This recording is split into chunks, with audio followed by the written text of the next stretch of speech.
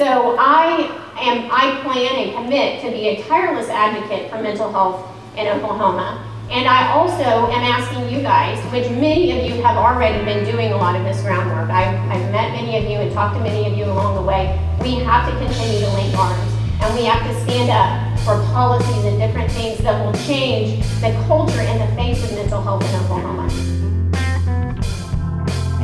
You're listening to the Mental Health Download from the nonprofit Mental Health Association Oklahoma. I'm Matt Gleason. On today's episode, we're going to go on location to the Tulsa World's Let's Talk Mental Health Forum, presented May 30th at the University of Tulsa. The panel included some of the foremost experts on mental health in Oklahoma. The University of Tulsa's president, Dr. Gerard Clancy, Terry White, who is the commissioner of the Oklahoma Department of Mental Health and Substance Abuse Services, and Dr. Martin Paulus, who's the scientific director and president of the Laureate Institute for Brain Research. Plus, the event featured two special guests, our own CEO, Mike Brose, and Oklahoma's First Lady, Sarah Stitt, who I personally knew wasn't a strong mental health advocate, but the story she shared about growing up with both parents affected by mental health was the highlight of the evening.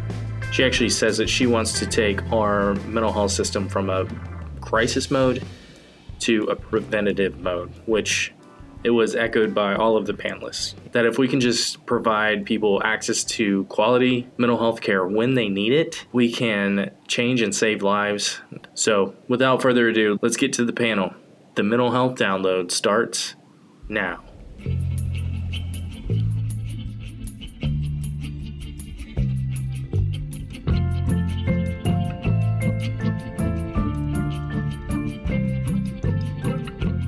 So as most of you know, I'm sure, because I know many of the faces in this room and I'm happy to see so many friends here tonight, we've all been fighting the same issue, which is that brain health should be as important in Oklahoma as any other disease.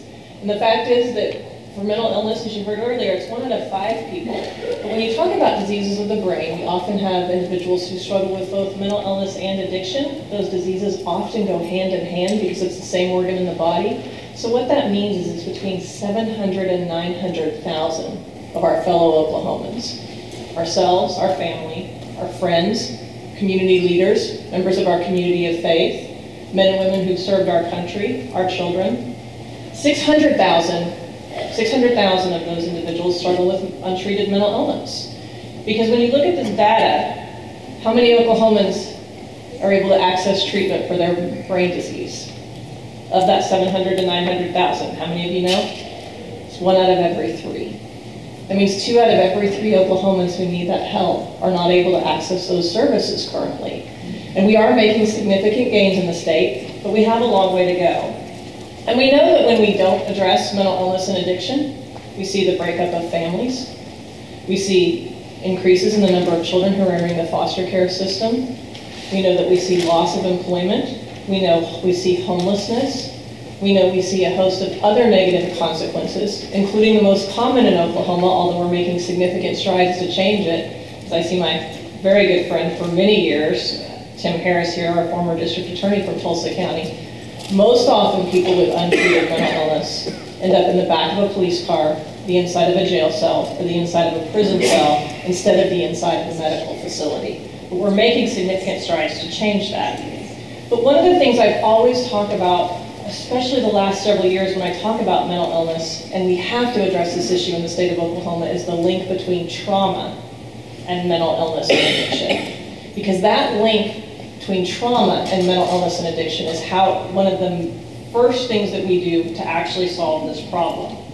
You may not be aware, but in 2018, Oklahoma was ranked near the bottom of some things as we're moving towards being a top 10 state. There are lots of ways that we can make a difference there. I'm going to actually share some good data with you here in just a minute. As you know, when I talk, I lay out the problems, and then I share some of the solutions and some of the strides. So hold on with me for the good data, but we first have to recognize where we're starting from. We're ranked 44th in the United States for childhood trauma. The number meaning positive. It's not good to be 44th.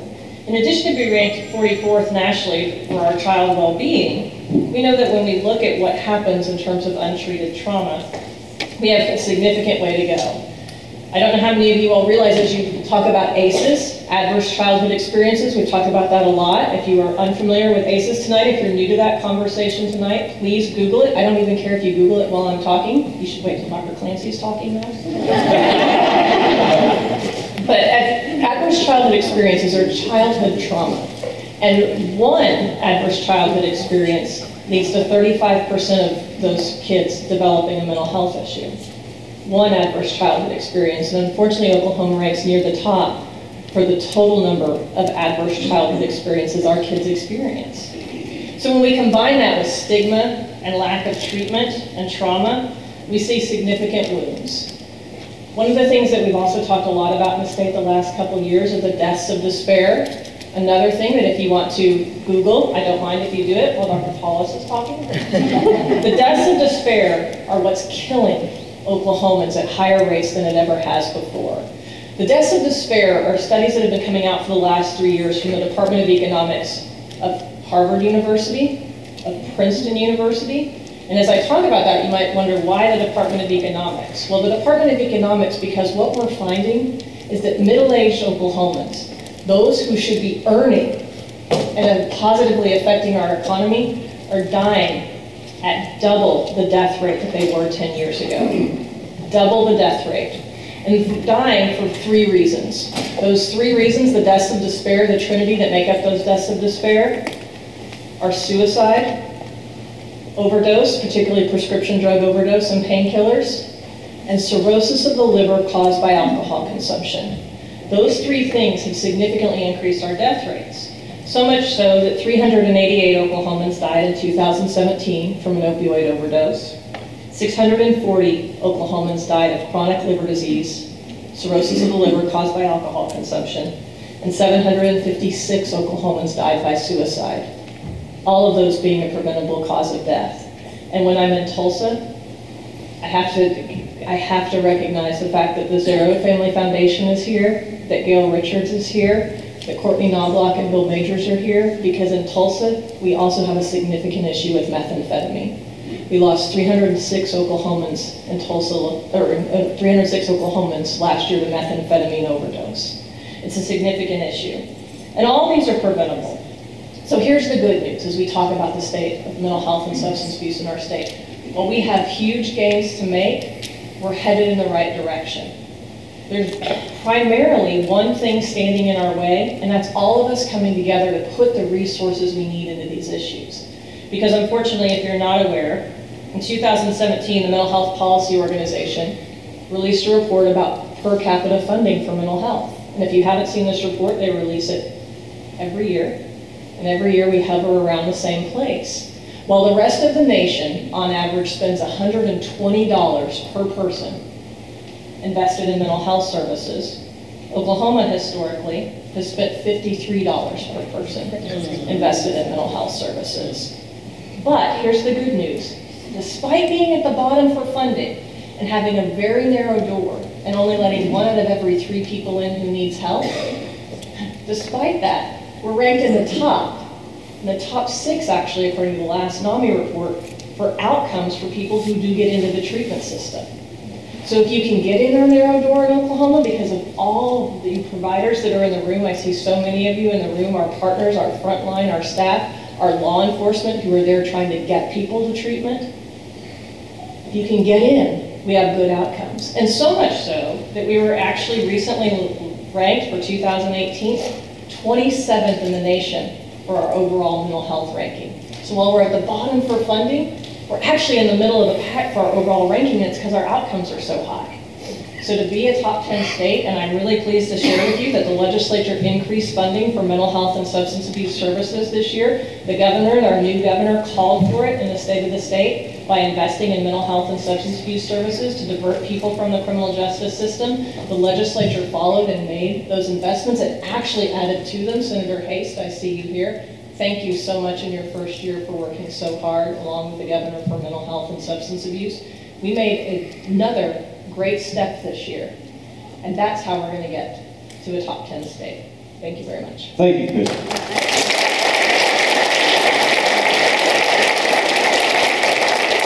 Dr. Martin Paulus, I'm tickled to have you here, but also intimidated, because while I can talk public policy with our other two panelists all night long, the pure science is a little beyond my normal ken. But I've heard you talk. You've come to our editorial board and spoken to the work at the Laureate Institute for Brain Research. And it's just fascinating. So we couldn't have this event without you here tonight, and we're so glad that you could be here. Dr. Paulus is the president and scientific director of the Laureate Institute of Brain Research.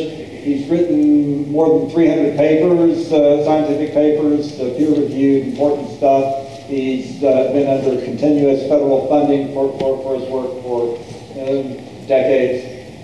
He's doing incredibly important work, and I'm going to let you describe what's going on. Well, thank you, first of all, for having me here. I'm very excited to be on this panel, and it's really, I was just reflecting on the numbers that Kushma just told us, and one of the things that is actually, just because it's in my interest, it's important to know, she mentioned the importance of methamphetamine. It turns out that over the last 5 years, the mortality related to methamphetamine has tripled.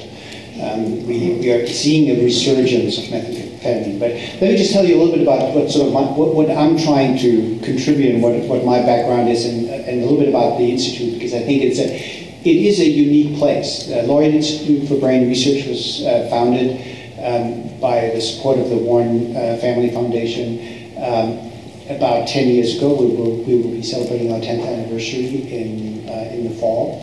I've been in Tulsa for the last 5 years, and before that I was at the University of California in San Diego. The reason why I came here is because I was very much motivated by the fact that we want to bring science to make a difference in treatment. I was a VA physician for over 20 years. I treated patients on a weekly basis. I've had many patients for decades, and I know how difficult it is to be a provider, and how the struggles and how far we still have to go. But I think what we're trying to do at the Laureate Institute is use basic brain science to really develop novel treatments on the one hand, but also to come up with what I always call the EKG for the psychiatrist, because we need objective markers of the disease, not just of the disease. We need objective markers for the risk of the disease. We need to know how long we need to treat people. You just heard that there will always be economic limitations as to what we can provide, and there will always be bottlenecks. So in some sense, what we need to figure out what are the rational decisions we can make for how long to treat somebody. When is somebody cured? When is somebody stable enough to be moved on to a lower level of care? Many of these decisions are made on a day-by-day basis, and unfortunately, very few of these decisions are based on really hard brain science.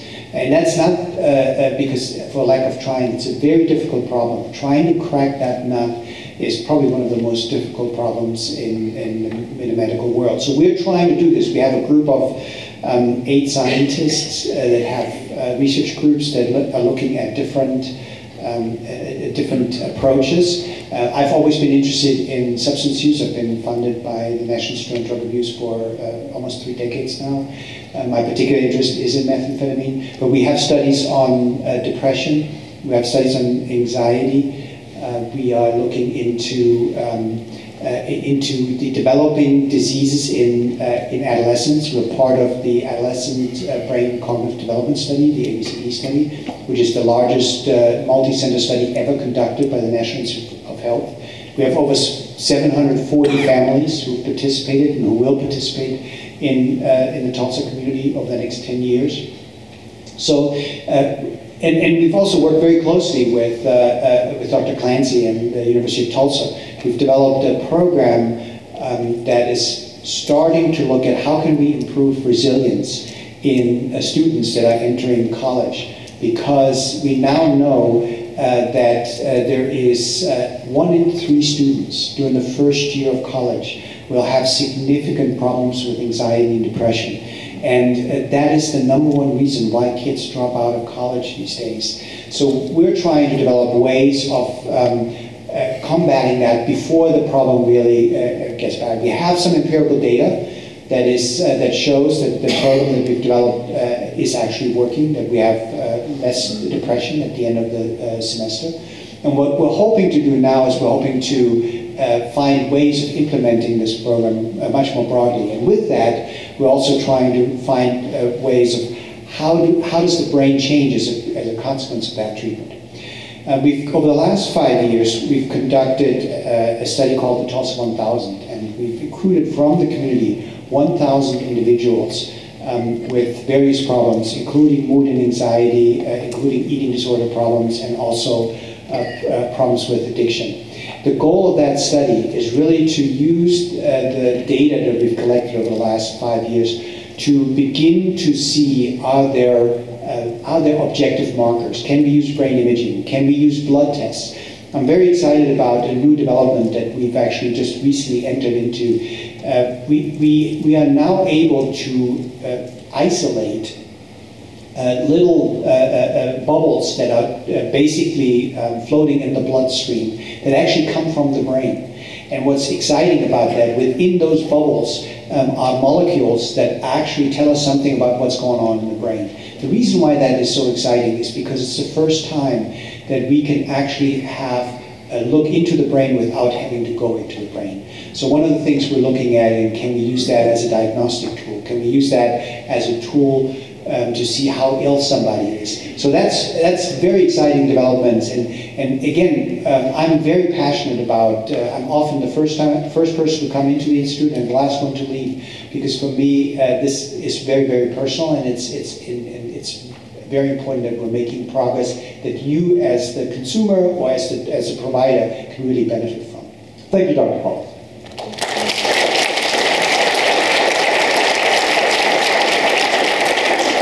So, Dr. Jerry Clancy, first of all, thank you for hosting us here tonight. You've been very generous with the University of Tulsa's resources in this room. And I'll admit to you that if we were meeting tonight in one of those other institutions that has the word state in their name, or public library, or on the roof of the Tulsa World, I'd still want you on this panel. Because you come at this topic from so many different directions.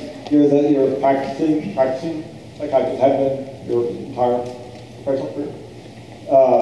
You were fairly recently the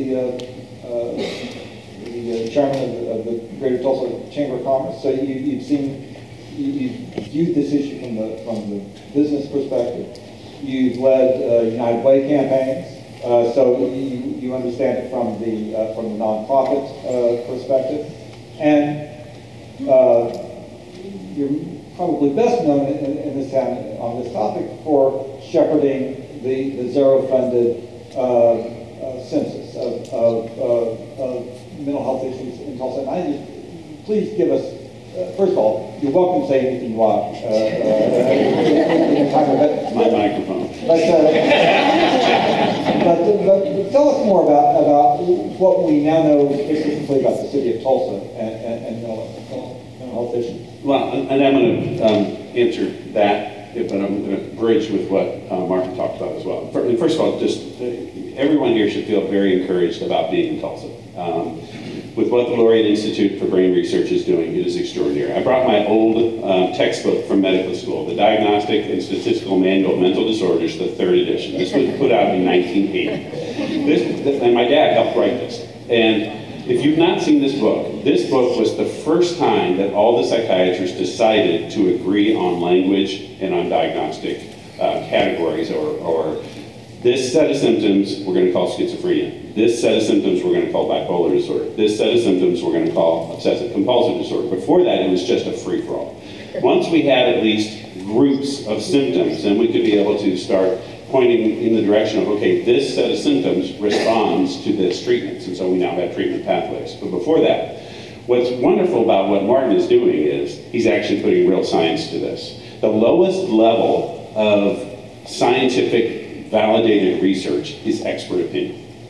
And it really is. That's the lowest. The rest of it, you go up a pyramid to randomized, controlled, long-term studies. And what Mark is doing is looking for real biologic markers, brain imaging markers, neuropsych testing that actually, hopefully, we'll be able to just store this book out. Because I've seen probably 2,000 people with schizophrenia.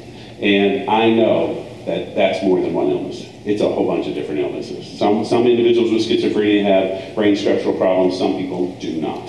And but we still call it all schizophrenia. We just lump it under one big umbrella. So what I'm excited about is 10 years from now, what Tulsa is doing leading the way nationally for this. It's really, really impressive.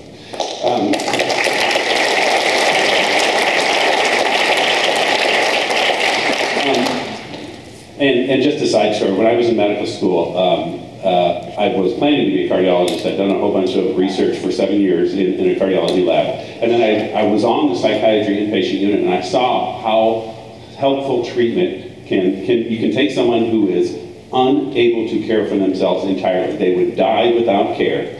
And within 2 weeks, you can turn them around with the work of a team. It was extraordinary. So I went to my cardiology professor, who was president of the American Heart Association at that time, and I said, I'm going to go into psychiatry instead of cardiology. And you know what he said to me? What a waste. He did. That was that attitude around psychiatry. So I've been driven forever to be able to show him that this is not a waste.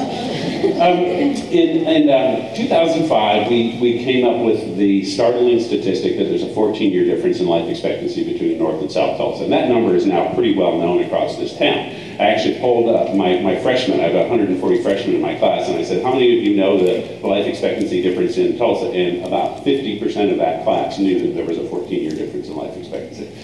Well, this city came together and did extraordinary things over the next 10 years, and that 14-year difference in life expectancy was reduced by 3 years in 2015. So a 3-year improvement in life expectancy in North Tulsa, where the rest of the town did not improve. What that showed me was that you can take a huge, gnarly, ugly problem, like a 14-year difference in life expectancy, and people come together, you can put a big dent in that. So Bill Major and Courtney Knobloch at the Ann and Henry Zero Foundation came to me in 2015 and said, we'd like to do an in-depth study on mental illness and substance abuse. What is the state of the city as far as that? And frankly, when we started into that study, we hoped there would be some numbers that get some attention to motivate people like that 14-year difference in life expectancy. We teamed up with a whole bunch of Tulsa area leaders. Terry was on the group, Mike Rose was on the group, physicians from across town, OU and OSU together, and we did come up with that startling number, that if you have a chronic severe mental illness in Tulsa County, your life expectancy is 27 years shorter than those without. It's an incredible, incredible number. Incredible number. The highest cause of death among those individuals was cardiovascular disease. The mental illness that they have gets in the way of them taking care of themselves and making the right decisions and accessing primary care for cardiovascular disease. But it was also driven by some of the numbers that Terry talked about overdose and suicide. In Tulsa County right now, we have 12 homicides per 100,000 per year. We have 19 suicides per 100,000 in Tulsa per year. And we have 19 overdoses per 100,000 per year. So we have a 50% higher rate of suicide and overdose in Tulsa County than we do overdoses. I remember the first time I told Wayne this, he just said, that can't be right. You went back and forth, but it was true. It was really, really true. There were some other startling numbers as well. As Terry pointed out, that suicide rate was really strong in the 45 to 55-year-old male group. That's where it's the strongest. But it was now starting to show up in children as well. When I went to medical school, it was unheard of children and adolescents being suicidal. But now it's the second leading cause of death for children and teenagers. Accidents is first, suicide is second. It's just terrible. One of the numbers that startled us the most came from Tulsa Public Schools and Dr. Ebony Johnson. We were having a conversation, and it just kind of blurted out of her mouth. She said, oh, you need to know that between K through 8th grade in Tulsa Public Schools, we get a suicide note every day in Tulsa Public Schools. So these numbers were just startling. And if you ask me the question later on, is the reason for hope? It is. We released that report in 2017, and the amount of progress that has been made in just a year and a half is extraordinary as far as things that are going to pay off and make a difference and actually put a dent in that number. Thank you. Commissioner, why don't we take off from what Dr. Clancy just told us about the startling numbers of youth suicide issues. I remember we first met, you were a member of a task force that the state had put together after one of the horrible school shootings. I've forgotten which one. And there was a lot of talk about building better doors and stronger windows and better locks at the school. And at some point, someone turned around and said, "You got anything to say, Commissioner?" And you let loose on them about all these programs that you had written and ready to go, just waiting for funding to deal with not just the relatively unusual case of a child who acts out homicidally, but kids who hurt themselves, which you pointed out was a much steeper issue for Oklahoma. So what have you got? Tell us tonight. What could we be doing to deal with mental health issues that are shortening the lives of our children? Sure. So talking about children's mental health, there's several things that I think are important for you to know if you don't already know. Those of you that have heard me speak probably are aware. The programs that we promote at the department are evidence-based programs. Every resource, every dime, every penny to us is precious, and so we stretch our dollars as far as possible to serve as many Oklahomans as possible with evidence-based services where we know that there is a reason to believe in the outcomes, not programs that we just made up. And I think that's important for you all to know as we talk about some of those examples. So on that particular School Safety Commission, one of the things we immediately began talking about was a program called Mental Health First Aid. You might remember Mental Health First Aid was developed in Australia, but Oklahoma was the third state in the United States to begin implementing Mental Health First Aid, an international evidence-based practice. Just like you teach basic first aid to school personnel and other folks in our community about how to intervene with basic first aid skills if you were to come upon someone who was injured. What are basic mental health first aid skills? How do you recognize signs and symptoms early, long before there's a crisis? And that was such an important part of the discussion as it related to school safety, because it's not just about what do you do at the crisis moment, it's how do you prevent your school from experiencing a crisis in the first place, and recognizing risks for untreated mental health issues and how to reach out to folks becomes a really important piece. So I'm proud to tell you we have trained over 3,000 school personnel in the last 18 months, not just in mental health first aid, but a host of other issues. We have a new, deep and wide partnership that if anyone's interested in talking about later, I'm happy to talk about with Oklahoma City Public Schools. It's the first time in our state's history, and maybe the history of any state that we've found so far, where a school system as large as Oklahoma City Public School System and the Department of Mental Health and Substance Abuse Services have partnered together to figure out how to address mental health and substance abuse issues. We have great partnerships with all of our, I should say all, that's not true. Not every school wants to address mental health. You all may not be aware of that. We have opportunities to partner with every school district in our state, and Senator Haste actually ran a bill this year to not encourage, but to require the Department of Education and the Department of Mental Health and Substance Abuse Services to continue to work with schools, really to help encourage schools to join that conversation, because we welcome every school to the table. We have districts who still believe they don't have mental health issues going on in their school district, believe it or not. Now, Tulsa Public Schools isn't one of them. We're very lucky in Tulsa that this is an ongoing discussion and has been for years, but there are evidence-based trainings like mental health first aid. There are also some basic training we need to do for parents, because one of the things I think sometimes, and I'm a mom of a 9.5-year-old, and so I still recognize the important influence that I have on my child. But a lot of times when I talk to parents, particularly of teenagers and young adults, they believe they don't have influence on their child, or it feels like they don't have influence on their child. And that's actually not true. The data is very clear. The single biggest influence on your child, particularly as it relates to substance abuse, which is often a self-medicating behavior for untreated mental illness, is what your parents will think and the conversations you have with your parents. So it's also about how we reach out to families with basic information. And it's not just for our kids, because as Dr. Clancy said, the second highest cause of death for our kids, but actually our young adults, it's 10 to 34-year-olds in the state of Oklahoma, 10 to 34. The second leading cause of death is suicide. So there are lots of programs that we actually are able to provide for free because we are really good grant writers. Being poor often makes you desperate, and we are really, really good. We actually, the last 2 years, we've run 100% of every competitive grant we've applied for, which is really an unheard of rate. I'm not saying that we have enough resources, but we have a lot that we can offer to school districts, to parents, to communities, whether it's through mental health first aid, question, persuade, refer, which is an evidence-based suicide intervention program. 211, remember the statewide suicide hotline, 24 hours a day, 7 days a week. I say that to you just in case at 10:30 tonight you want to have a conversation, and I don't think anyone will still be sitting here with me, although I'll stay if anyone wants to keep talking about this until 10:30 tonight. There are places that you can reach out, but it's not just among our kids. Because these issues go untreated for so long, we have extremely high rates in the Native American community, on tribal land and within our communities.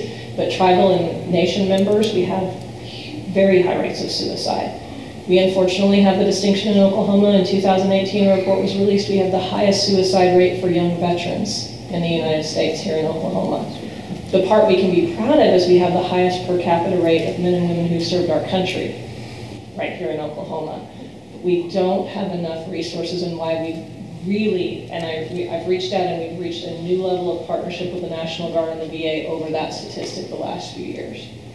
Dr. Paulus, you've got an interesting entree on this, because one of the studies going on at LIBOR is literally using technology to literally look at the brains of adolescents and tracking how the brain changes as the child matures. But tell us more about what you're learning there.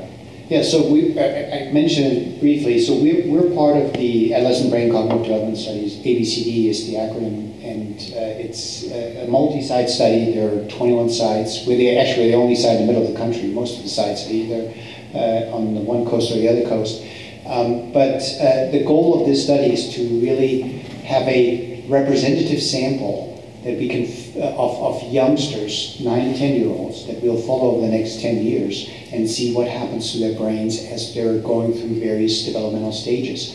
And as you can imagine, anybody who has kids, there's lots of things that are happening between the ages 9 and 10, 19 and 20. And so we've been particularly interested in screen media activity. This is something that a lot of parents are concerned about. You may have heard that the WHO has issued a recommendation a month ago now that suggests to minimize screen media activity, or to essentially eliminate screen media activity in kids age 5 and younger. What's interesting about this, there's almost no empirical evidence for it, that it's either good or bad for kids. So part of what we're trying to do is really establish the evidence base for it. Is screen media activity leading to increased rates of depression, leading to increased rates of suicide? We know that in terms of recreational activity, screen media activity is by far the most important activity for kids age in the teenage years.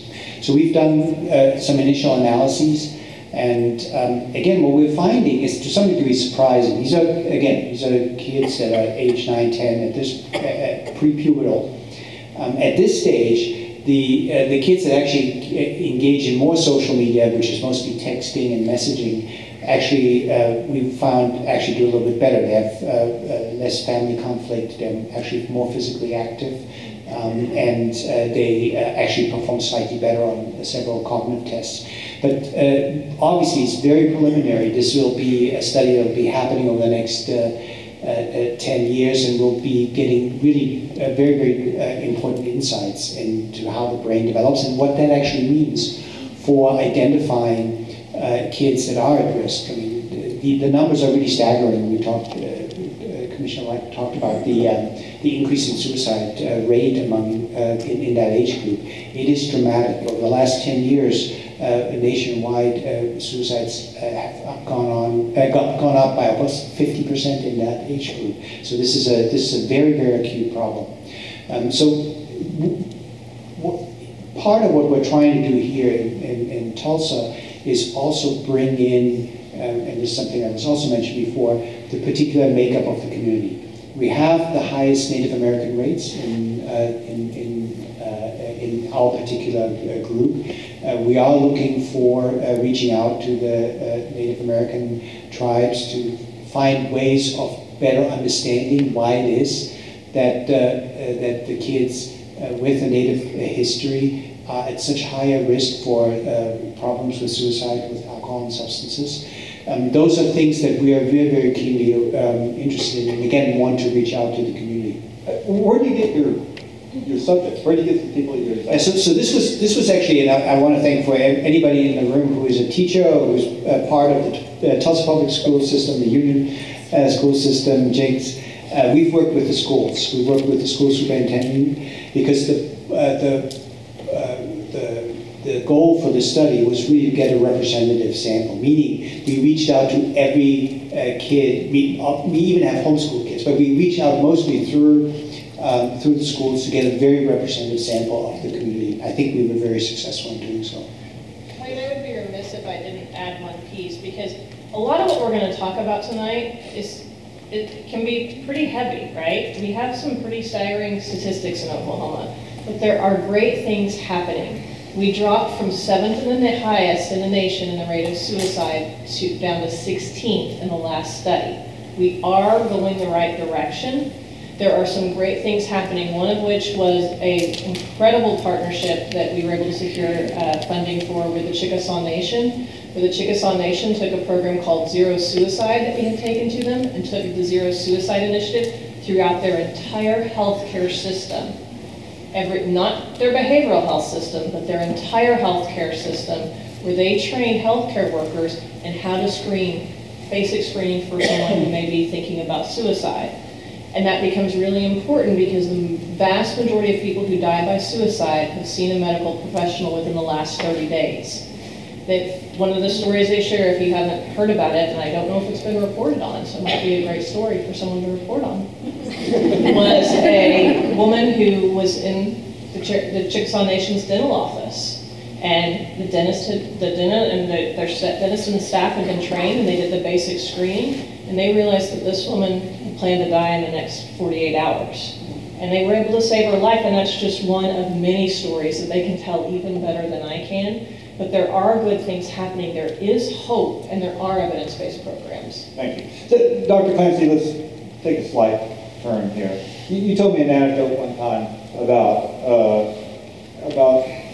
your experience as a well-known clinician.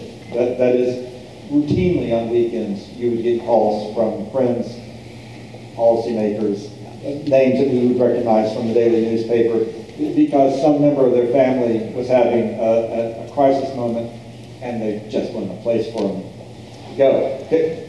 Tell me about that. It is. If you think about the percent of population with mental illness, chronic severe mental illness is about 7, 8, 9%, and then any mental illness over a lifetime can be as high as 30% of the population. So there's need out there for services, and Oklahoma has always been behind in number of doctors, and number of psychiatrists, and number of child psychiatrists. And we've been way behind. One of the findings in the Zero Mental Health Study was how far behind we were as far as availability of beds for everybody. Medicaid, Medicare, insured, uninsured, just we were behind on number of beds as well. And it comes through to me pretty routinely starting on Friday afternoons. Somebody calls with a very serious family situation and somebody needs to be in the hospital.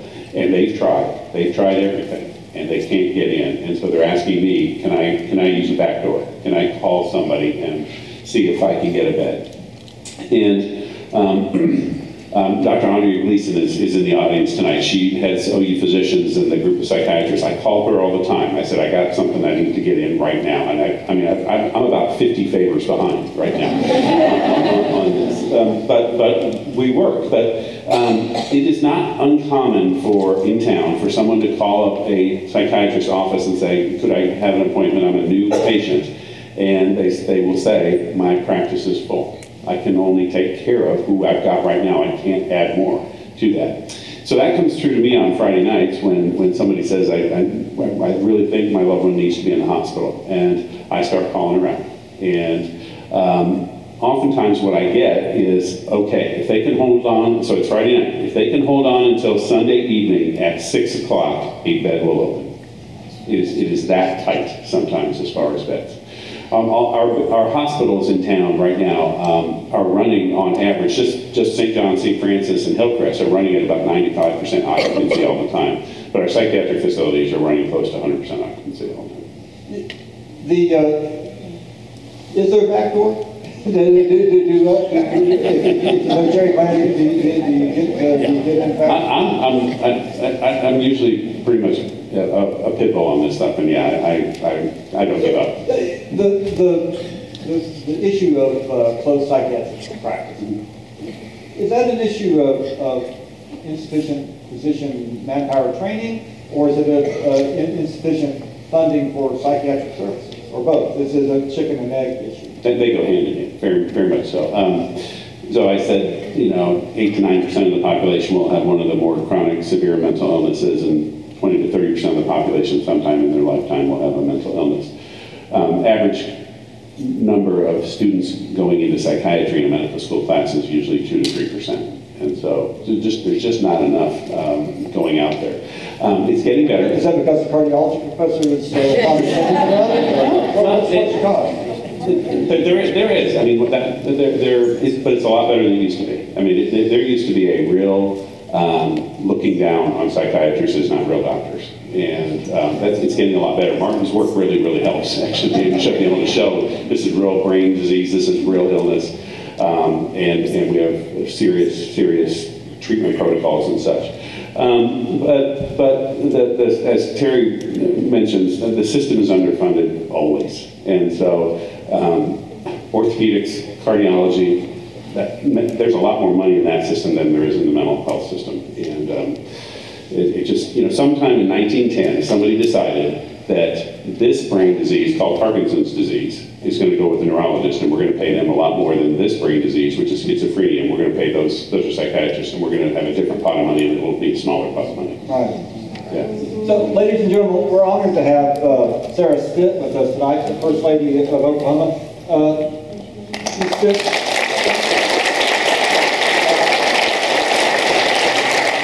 you made mental health issues one of your principal public policy issues that you talk about when you go around the state. Tell us why and what is it you'd like to accomplish? Thank you very much for having me tonight, and thank you three. I just was taking rapid notes. I feel very underqualified being in this room, looking around and seeing a lot of experts in this room that I've run across over the last couple of years. But I will tell you, when my husband decided to run for governor, immediately, almost, people began to ask me and say, well, you better figure out what you are going to champion. What is your platform going to be? And immediately I knew that it would be mental health. I did not share that right away. And part of that is because of something that I would like to combat, which is the stigma of mental health. And I do believe we're rounding the corner in that nationally, but in Oklahoma there still is a stigma. But as I began to, very timidly at first, share why this was going to be something that I was willing to put myself and my family out there because I wanted to see a difference made in the lives of Oklahomans that struggle with mental health issues and families that struggle with mental health issues. I kid you not one time where I spoke, and I didn't speak about it every time, but many of the times I would end up sharing that was the thing. A question would be asked, what's close to your heart? What are you excited about being able to make a difference on? And as I share that, every single time, at least one person would pull me to the side of the room and say, thank you.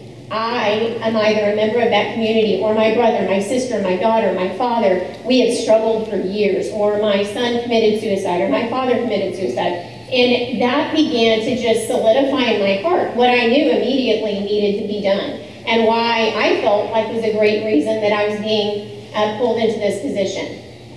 As a child, both my parents had severe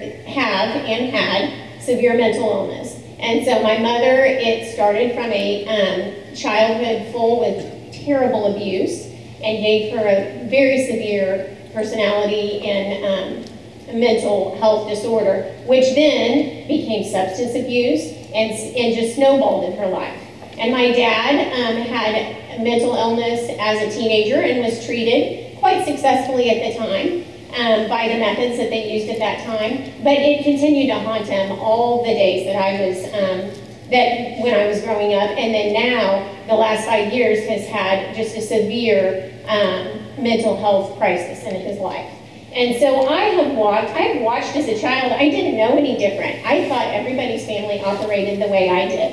And then I had 3 siblings. There were 4 children in our family. And my sister recently said to me, it's a miracle we weren't part of the foster care system, looking back on it, knowing what we know now. And I'm very thankful that it did not come to that, because we had a community around us that was able to give us some sense of stability and give my dad the ability to try to parent with what he had. But over the years, I have walked through watching your parents and not being able to get help. And as I became an adult and was on my own, I moved from being that in-home caretaker for my parents to out of home and still trying to kind of hover and make sure things were being done properly. However, it's been the last 5 years that I've walked very, very closely with my father, and I was that person. I did not call you Dr. Clancy, but I probably would have if I would have had your number, because I have sat in emergency rooms overnight. I have waited, I have called everybody I've known, I have called doctors and said, please, please, help me. And so I know whether you have means or not, it is a crisis, and we're in a crisis nationally and in Oklahoma, quite frankly. So I knew that this was something that I wanted to lend my position, my voice, and everything I could to making a difference. And a little story that I've told several times, so several of you may have heard it. I was in a court-appointed appointment with my father, packed into a room that should hold about 35, and there was probably 100 people waiting to get their 10 minutes with this doctor. And I'm sitting crammed in. I have a couple of my kids with me because I didn't have another option, and I'm standing near the front desk. And so this woman comes in with this child, not much older than a couple of mine that I had, in tow, disheveled, and she begins to try to see about their appointment. And the questions that are being asked from the front office is, questions that I would know about my children, birth dates and insurance and those things. And I quite quickly realized this woman is probably an emergency caregiver or a social worker that has taken this little girl to her doctor's appointment. And as I sat there and I looked around that room, and knowing the time and effort and advocating I had been doing for my family, and looking at this little 5-year-old little girl and thinking, oh my goodness, what has she been through to get to this point, and will she ever get out? And it struck me, this was multiple years ago, before Kevin was even thinking of running for governor, and in that moment I thought, oh my goodness, what are we doing? We have to do something to make a difference. We have to start, as Commissioner White said, thinking about things like ACEs early on and treating these children before they are in crisis mode. So I plan and commit to be a tireless advocate for mental health in Oklahoma. And I also am asking you guys, which many of you have already been doing a lot of this groundwork. I've met many of you and talked to many of you along the way. We have to continue to link arms, and we have to stand up for policies and different things that will change the culture in the face of mental health in Oklahoma. Because we can be in crisis mode. We have been. We have been operating, and as Commissioner White said, we are seeing some great results out of the things that we are doing because we are being forced to find these decisions. But it is my goal to be able to begin to switch from crisis mode to preventative mode. And with the experts that we are very blessed to have in Oklahoma, and the amazing foundations doing amazing work that many states do not have, we can get there. And so I'm very excited when I hear about forums such as this, because this is raising the community awareness. This is also letting people know that you aren't alone, and this is not a silent issue. As it used to be when I was a little girl, we weren't allowed to talk about it because the stigma that my family was afraid to face was too much to bear. And so it is becoming, mental health is just not someone that is diagnosed with schizophrenia. It's a whole range of things that we are hearing about as we've learned about the brain, and we learn more and more every year. But as we become more informed and more knowledgeable, we can get ahead of the curve. We can start to make decisions that are preventative to help our children in their daily lives, to have a successful future and have a healthy future. And we can train parents and give them the tools to help their children and help themselves in their own lives have a successful opportunity at life. So thank you very much for everyone in this room that is doing tirelessly the work that many of you I know have been working for years, underappreciated, and I'm excited about what is going to take place in the future with all of us banding together to make a difference in mental health in Oklahoma.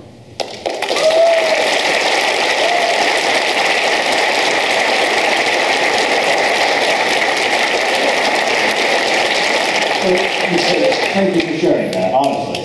And thank you for your advocacy for an incredibly important issue. Speaking of advocacy, Mike Rose,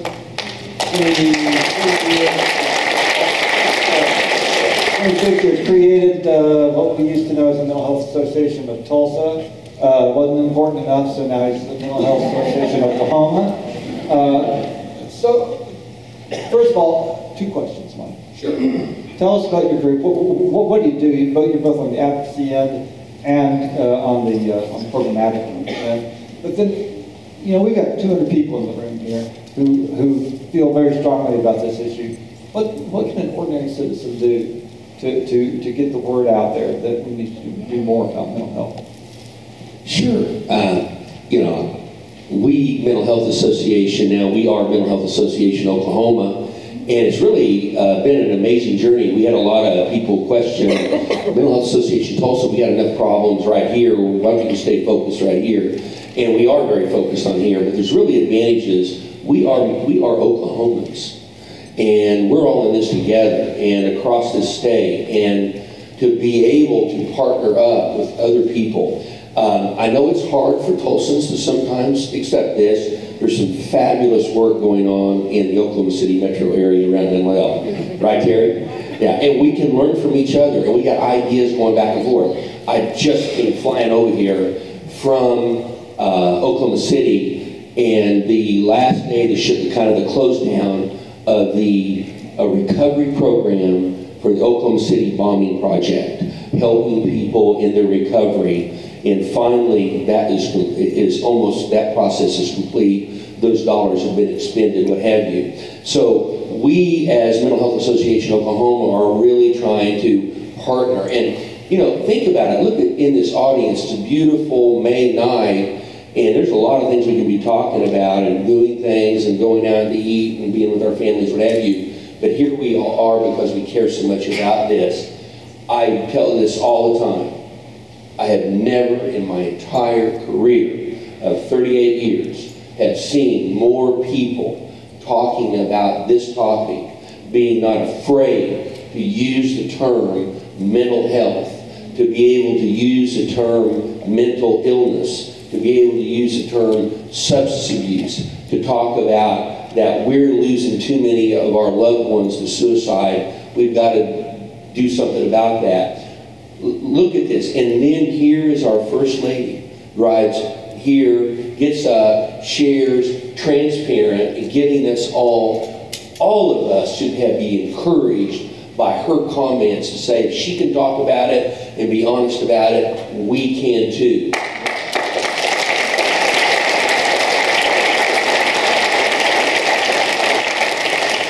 So, now, Wayne's question, what can we do? Now, I know Terry referenced, we do have, oh, wait a minute, before I do that, I want to talk about this as a part of that. People across, we used to be real siloed. How many mental health professionals are in the audience? Raise your hands.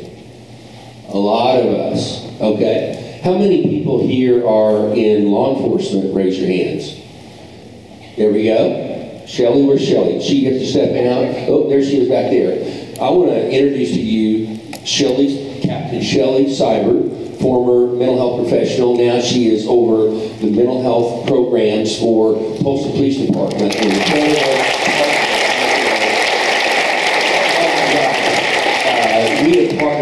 I was in a meeting the other day. It was with Terry's number 2, Terry Slatton Hodges, Corbin Brewster, head of the Public Defender's Office, Steve Kunzweiler, the Tulsa County District Attorney, Dr. Jason Beeman was at the table, Turnkey, who does the health and mental health care in our Tulsa jail, ourselves were all there, Sheriff Regalado was there. What were we talking about? We're talking about how do we keep people, nonviolent offenders, out of the jails, out of the prisons, into treatment, and we're all trying to put our heads together, trying to figure out all the ins and the outs of what happens, how we do that. Has that been happening all my career? No, but it's happening now. Now's our moment as Oklahoma. Now, again, a lot of numbers you've heard, I want to say. So another way of looking at the suicide rate. So again, how many people die in this country every year by homicide on average? About 18,000. How many people die by suicide in this country every year average? How many? About 46,000. Almost 3 times as many. We also like to say that on average, 123 people die in this country on average every day from suicide. That is equivalent to a 727 crashing every day for a year. Now, if that happened, at day 3, we would all be going, what in the world is going on here? We got to do something about it. So, now, again, how many elected officials are in this audience? All right, 2, 3. All right, very good. Let's give them a hand because we're going to need their help.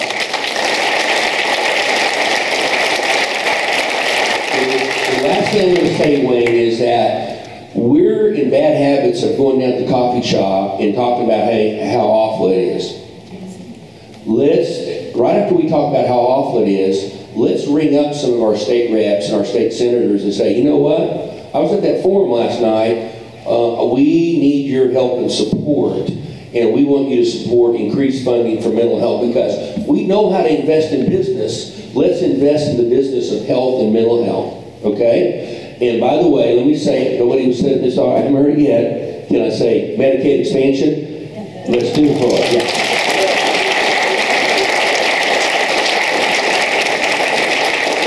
To be transparent, I'll concede that I am a member of the board of directors of the League of Women Voters of Metropolitan Tulsa, who have a table at the back. But if you want to make a personal difference about mental health, the first thing you can do is make sure that you're registered to vote. Make sure that you communicated to your elected officials what you think about, how you prioritize mental health, and keep the lines of communications open. The League of Women Voters of Oklahoma has chosen as a topic of study this year health, including mental health. We invite all of you to join us in that conversation. Karen at our table can tell you more about that. She can also register you to vote if you, shame on you. But we won't talk about it. So, Commissioner White, I looked at the state budget today, and it appears to me that the Mental Health and Substance Abuse Department is getting roughly 4% of our state appropriations. $8 billion, give or take. You're getting, what, 340? A little higher now, but 380 per year. So what could you do with 5% of the state budget? So let's just be honest about this conversation. One of the things that Wayne said during my intro, which I'm incredibly proud of, is that I can be relentless about the need to fund mental health and substance abuse. And I see Representative Blanchett back there. I didn't recognize her earlier. And I see Representative LePax made it in. And Senator Haste already knows because he became my favorite office this year.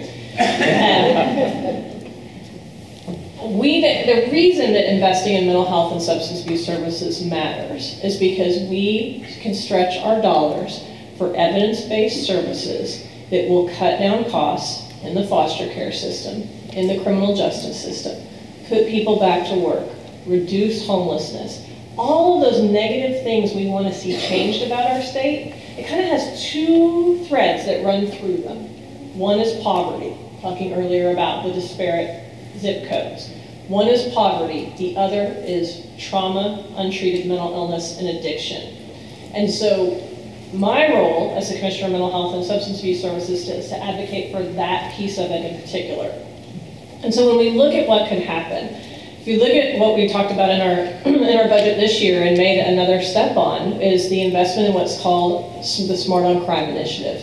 Smart on Crime is a series of about 17 evidence-based programs where we partner with law enforcement, where we partner with providers, where we work in local communities to make sure that we have prevention, early intervention, treatment, diversion, and reintegration services for people to keep them away from the criminal justice system or those who've slipped through, to help them transition back to the community and not be the next person most likely to go right back into the criminal justice system.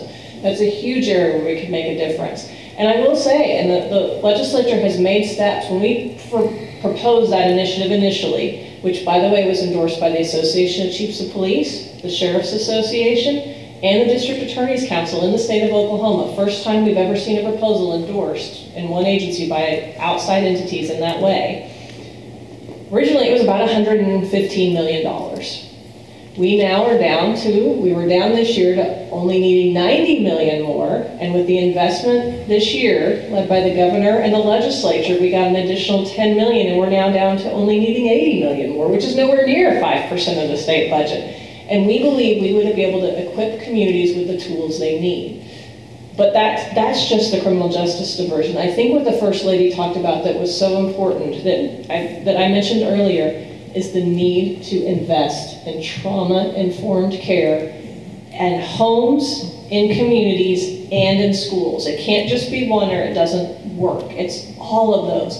And we are currently working really hard to determine what does that look like. I will tell you the price tag in Oklahoma City for what we think we need for the Oklahoma City Embrace OKC initiative that I talked about with the Oklahoma City Partnership with the Oklahoma City Public Schools and the Foundation, and led by the Oklahoma City Chamber, is about $5 million a year for the Oklahoma City Public Schools. That actually, I know that sounds like a huge number, right? And it's a huge number to us as individuals, but when you think about over 60,000 children in the Oklahoma City school system, and we think the school system leading that effort has determined, along with us as the experts in prevention and intervention and treatment, $5 million a year might be able to address this issue for all Oklahoma City school children. That's not unattainable.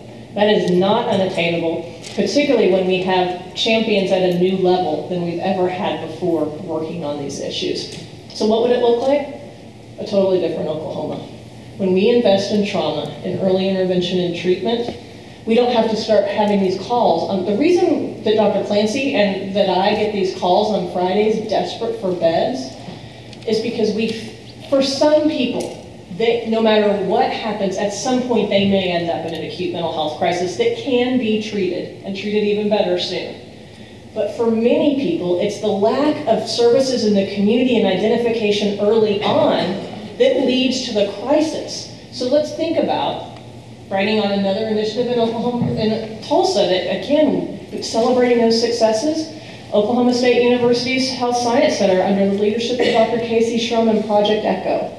If you're not familiar with Project ECHO, what Project ECHO is doing, and just so you know, the way that that's funded is OSU and our agency partnered together to direct grant funds into this initiative that we were able to receive, to say they're going to have an expert, a psychiatrist, an addiction psychiatrist, and other folks in those specialties on the end of one video conference with primary care physicians across the state and other health professionals, particularly in rural Oklahoma, once a week in a collaborative talking about how to address mental illness and addiction. And I'm making this very simplistic, but this is really an important point, because if primary care physicians could treat early on depression, early on anxiety, there is a huge number of people, not everyone. Some people will develop severe and persistent mental illness for reasons we don't completely understand, even with early intervention. But for those we can, they may never need a bed. And now we have bed availability for those people who need it. It's those kinds of working together and collaborations that I think should give us hope that these are things we can do, and it's not with large amounts of money. One of the things I say frequently when it comes to money over the last year And you may have seen this printed in a sister paper, but I'd be happy for it to be in this paper's headline. Is we decided in the state of Oklahoma a few years ago, and we were right about this, that our roads and bridges were so dilapidated in this state. We were on the bottom of the list for bridge and road safety. We had some pretty awful crises happen in our state, if we remember.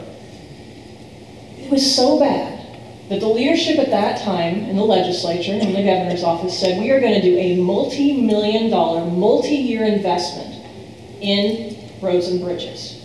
And what that's going to do is it's allow us to bring our roads and bridges up to a national standard. And then from there, we're going to always make sure we invest to maintain. We won't have to we're going to do several years of giant investment, and then after that, we just need to put in a little to maintain every year. And our legislature has been so successful at it that if you haven't seen, in the last few months, a report came out, we actually have some of the best roads and bridges now in the nation. Not all done yet. I know that you're thinking of that road near you that's not done yet. I'm not saying they're all done yet. But we have made massive progress in that area.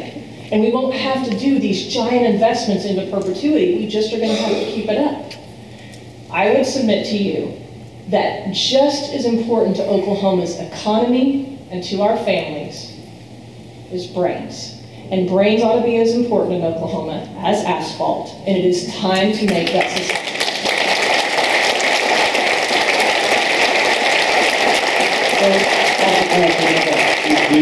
Do you remember I wrote that editorial? Yeah, I did. I wrote that editorial. Let's make mental health like the roads. So we're all familiar. What the headline though? Anyone who reads the Tulsa World knows that we have the highest incarceration rate in the nation. Higher percentage of our population in behind bars than anywhere else in the world, not just the United States, China, Cuba, anywhere. We also are all well familiar with the fact that the largest mental health facility in northeastern Oklahoma is the Tulsa Jail. Less well known is the fact that about 36% of the prisoners in Oklahoma Corrections Department are on psychotropic drugs. So bring all that together for me, Dr. Clancy. Do we have an over-incarceration problem, or do we have an under-treatment problem? I would go back to Terry's point of if you think about healthcare as a spectrum, from prevention to early intervention to primary care to acute outpatient intervention to hospitalization. Part of our problem is everything is weighted toward the crisis side of things. And America's healthcare system is designed to save the day. We wait until you're almost dead, and then we do extraordinary things and bring you back to life. Where we don't, and if you look at how things are paid for in healthcare in America, prevention gets very little attention and very little money. When you go see a doctor to prevent hypertension, what in the world is he going to bill as far as that goes?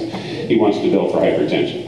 And it's the same thing with, we are applying so much at that save the day, or save somebody level. The same with, sometimes there isn't beds available. The best place to put them is in the jail as a pathway of least resistance sometimes as well. But instead, there's nothing earlier on in the system.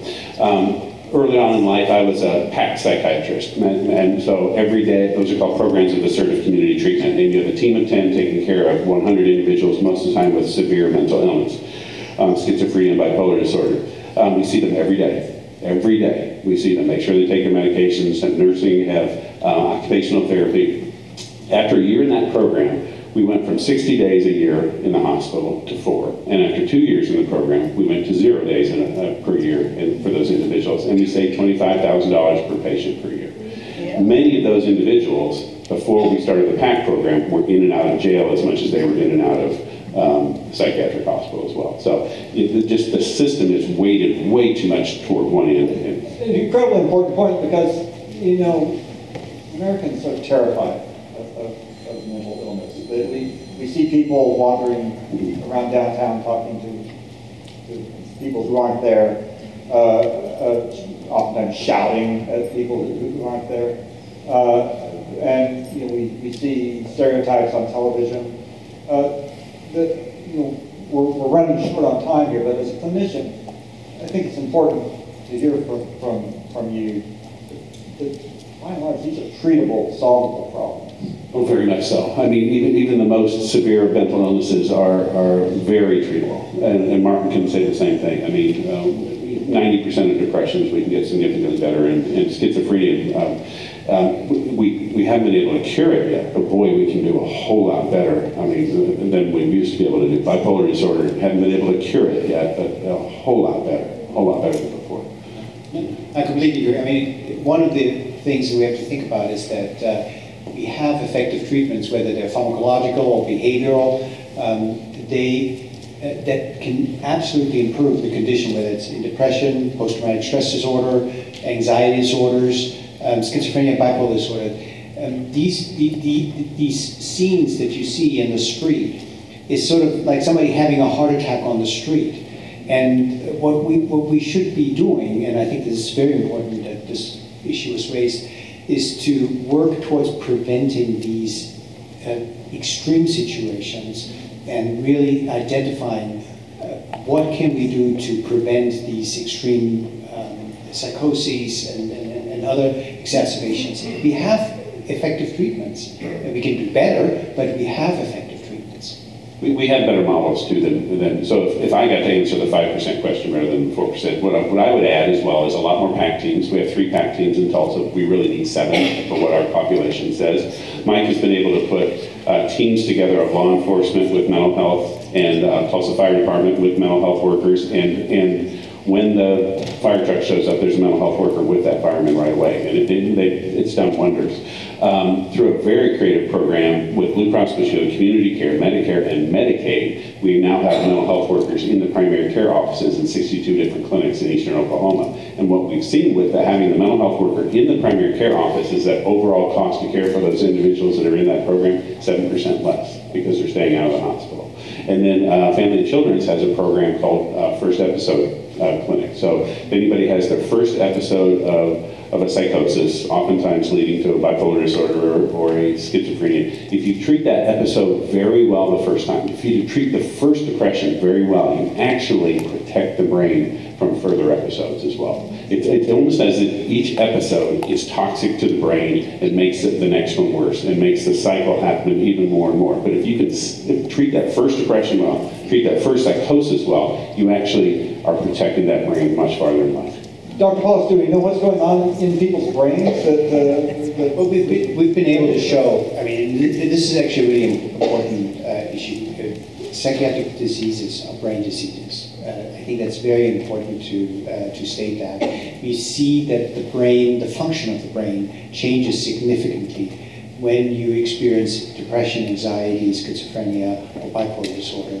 We understand better, we don't understand fully or far, but we understand better which parts of the brain are important for producing these symptoms. And so what we're looking at is how can we directly affect these brain areas, sometimes using what's called functional brain imaging, to modulate, to self-regulate these areas. But we do know that we have a fairly good understanding on an overall level which parts of the brain are important for generating these symptoms.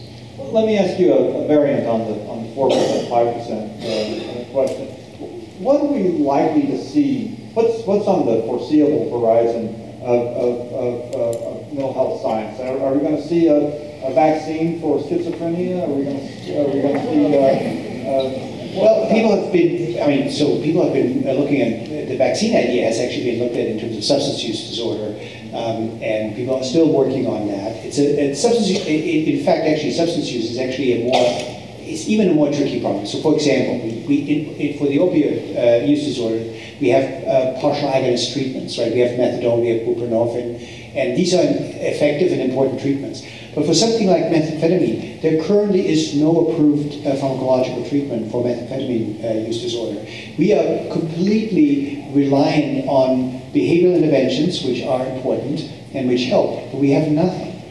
So we have a long way to go for these disorders. What I would say is, and I think that was raised too, is if we can reach out and identify those, either whether it's kids, whether it's adults, because new onset psychiatric illness can occur throughout the life cycle. We know that there are certain times throughout the life when it's more likely that you're going to see new onset diseases. So for example, if you're an adolescent, during adolescence we know that bipolar disorder or schizophrenia are more likely to occur for the first time.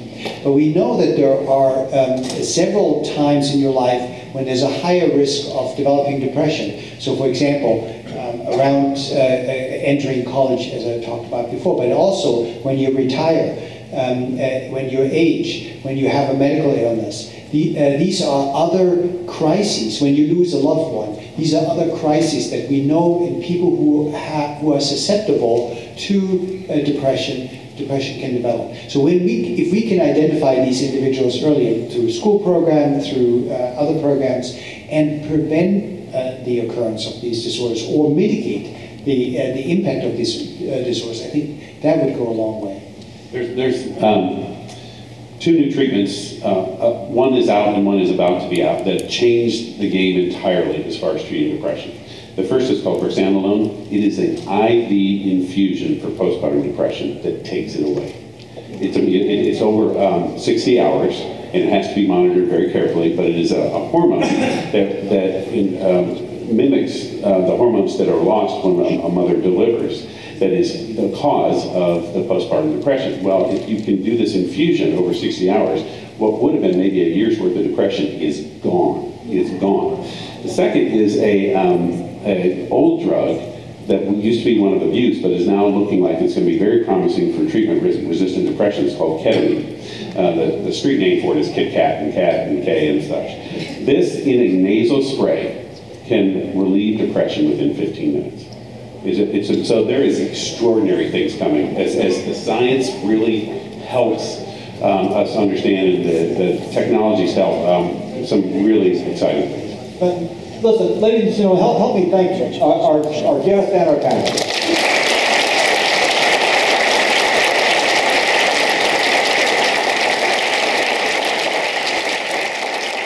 All right, as we wrap up, I just want to encourage all of you to learn more about how you can get involved in advocating for people affected by mental illness, substance use, and homelessness. One of the first steps is visiting our website, mhaok.org. We have lots of information that is a wonderful gateway to becoming a mental health advocate. And if you are already a well-established advocate in the community, thank you. And I think this panel emphasizes that we're making a difference. It can sometimes be frustrating that we're at the bottom for mental health funding, but we're at the top for incarceration and rates of mental illness. But we can't give up. Keep fighting. Okay, thank you, and let's all go do good things.